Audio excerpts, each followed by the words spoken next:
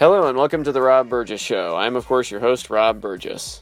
On this, our 215th episode, our guest is me. My first solo episode of this podcast was episode 41. The second was episode 62. The third was episode 84. The fourth was episode 117. The fifth was episode 131. The sixth was episode 135.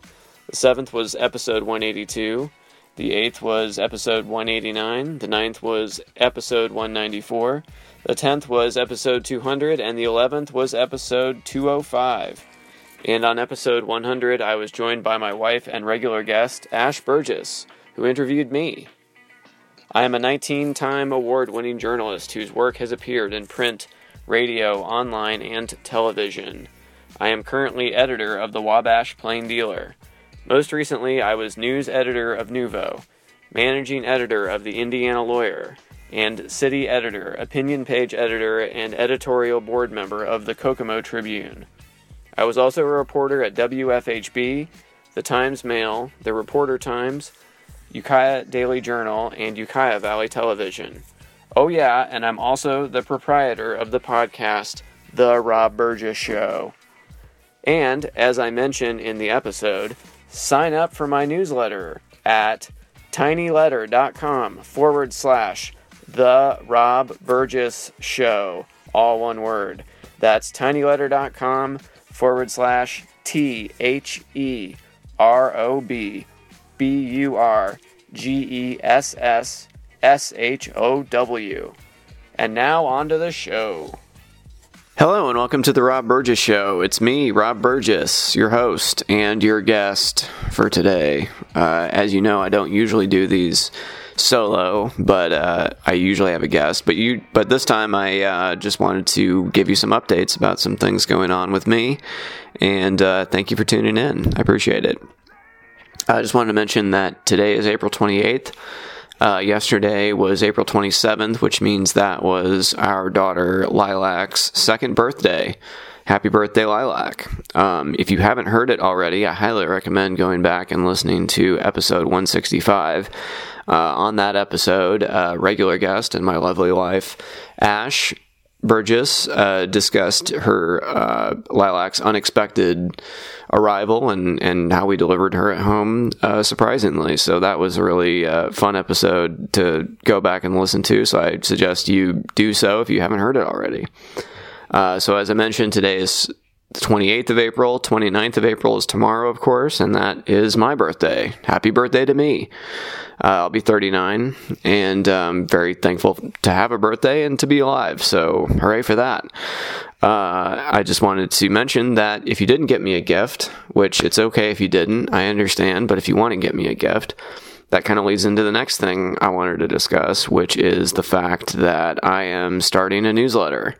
I've had this for a while, but I haven't really done anything with it, but Elon Musk taking over Twitter had spurred me on, because I really don't like relying on the social media platforms to connect with my listeners.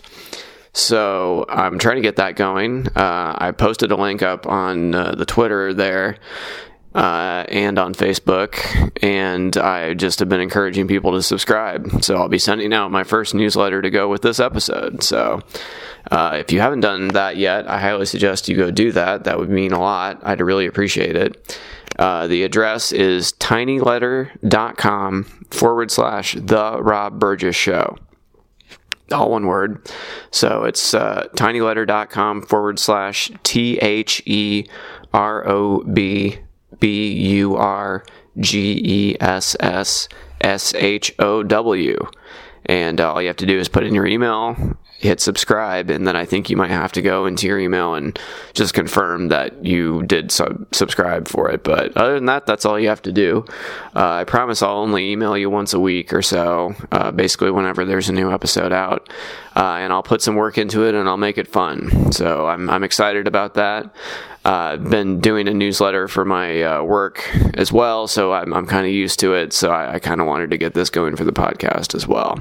So anyway, one more time, tinyletter.com/The Rob Burgess Show. Sign up, sign all your friends up, sign your enemies up too, I don't care. I'll send them some mail if I got to.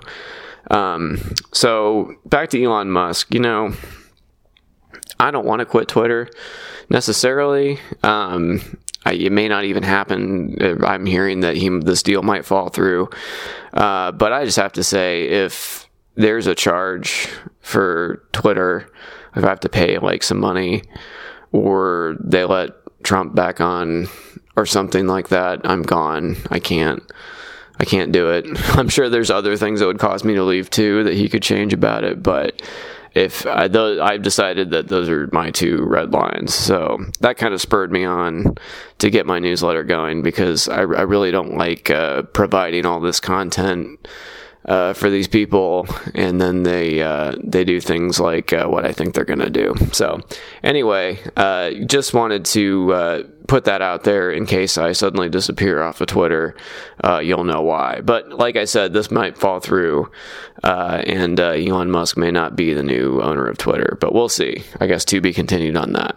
So anyway, please do sign up for my newsletter, though. That would be great. So, what's going on with me? Well, I'm glad you asked. So, last time I did a solo episode, well, the last time was in November, and I talked about the elections that had happened then. But before that, I had caught you up on everything that was up with me as of, I think, last August. So since then, I kind of wanted to go over some things that are going on with me personally. In November, I had the chance to attend a pretty special opening at the Indianapolis Public Library. So to back up a little bit, in 1994, the original hardback version of the Encyclopedia of Indianapolis, developed by the Polis Center at IUPUI, was published. And then in 2019, I was honored to be asked to write the entry for Nouveau, where I used to be the news editor, for the updated online version.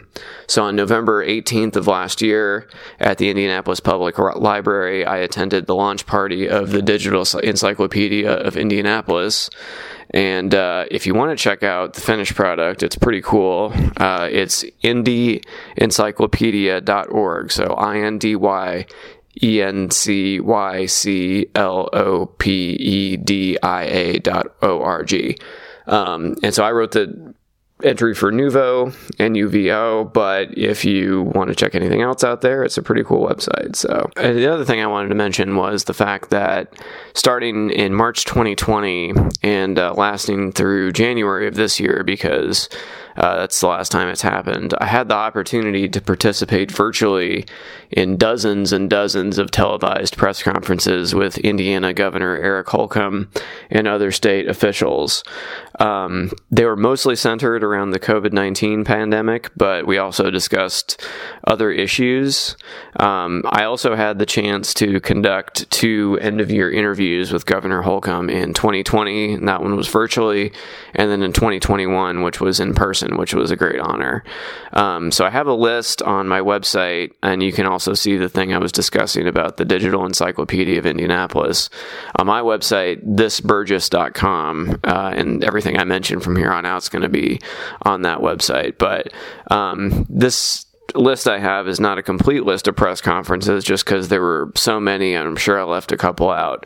But these are the ones which I have a record of me having an opportunity to ask a question at. There are officials who were present and answered questions during these press conferences who were not listed in the official descriptions that I list, but they were in there. So anyway, if you're at all interested in that, I have stories that I wrote to go with a lot of these press conferences. I had a chance to ask some questions about stories I was writing, and I did include a lot of the links there. So if you want to check those out, that's been on my website for a little bit, and it's a pretty extensive list, so I put a lot of work into it. So, all right. And so the next thing I wanted to mention was last Friday, actually, April 22nd, at the 502 East Event Center in Carmel, Indiana, the Indiana Professional chapter of the Society of Professional Journalists announced the winners of their 2021 Best in Indiana Journalism contest. I won 2 awards during that contest. I was very honored to do so. I won 3rd place for Best Personality Profile for publications with circulation below 30,000. I also won another award, as I mentioned, that was 2nd place for Best Education Reporting.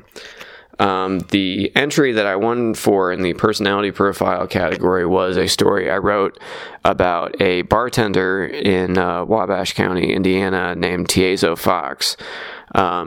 We had a contest, Best of Wabash County contest this last year, as many newspapers do, kind of a best of the area where people nominate and vote on local businesses and personalities. Anyway, this guy was nominated to be the best bartender. Between the time he was nominated and the time the voting ended, he had actually died in a single vehicle car accident. And his widow had gone on Facebook, I noticed, and was encouraging people to vote for him kind of in a memorial sense. And he did end up winning. And so for the story that went along with our special section about the winners, I wrote a profile of him. So if you want to check that out, it's, like I said, on my website, thisburgess.com. And like I said, I was very proud of that story. Obviously, I won an award, but I thought it was a fitting tribute, and his friends and family talked to me for it, and I thank them very much for letting me tell his story. So as I mentioned, also that night I won Best Education Reporting, 2nd place for that. I, for that one, had to submit a package of stories. So this was actually 5 different stories that I submitted for this. 2 of them were about this local program called Literacy for Companionship. That's a program that pairs emerging readers with dogs and cats at the local animal shelter. They practice their reading with the animals that need a home. So I thought that was a really interesting program. So I wrote 2 stories. Kind of one was a preview story about getting it going, and the other was I actually went and visited them while they did it.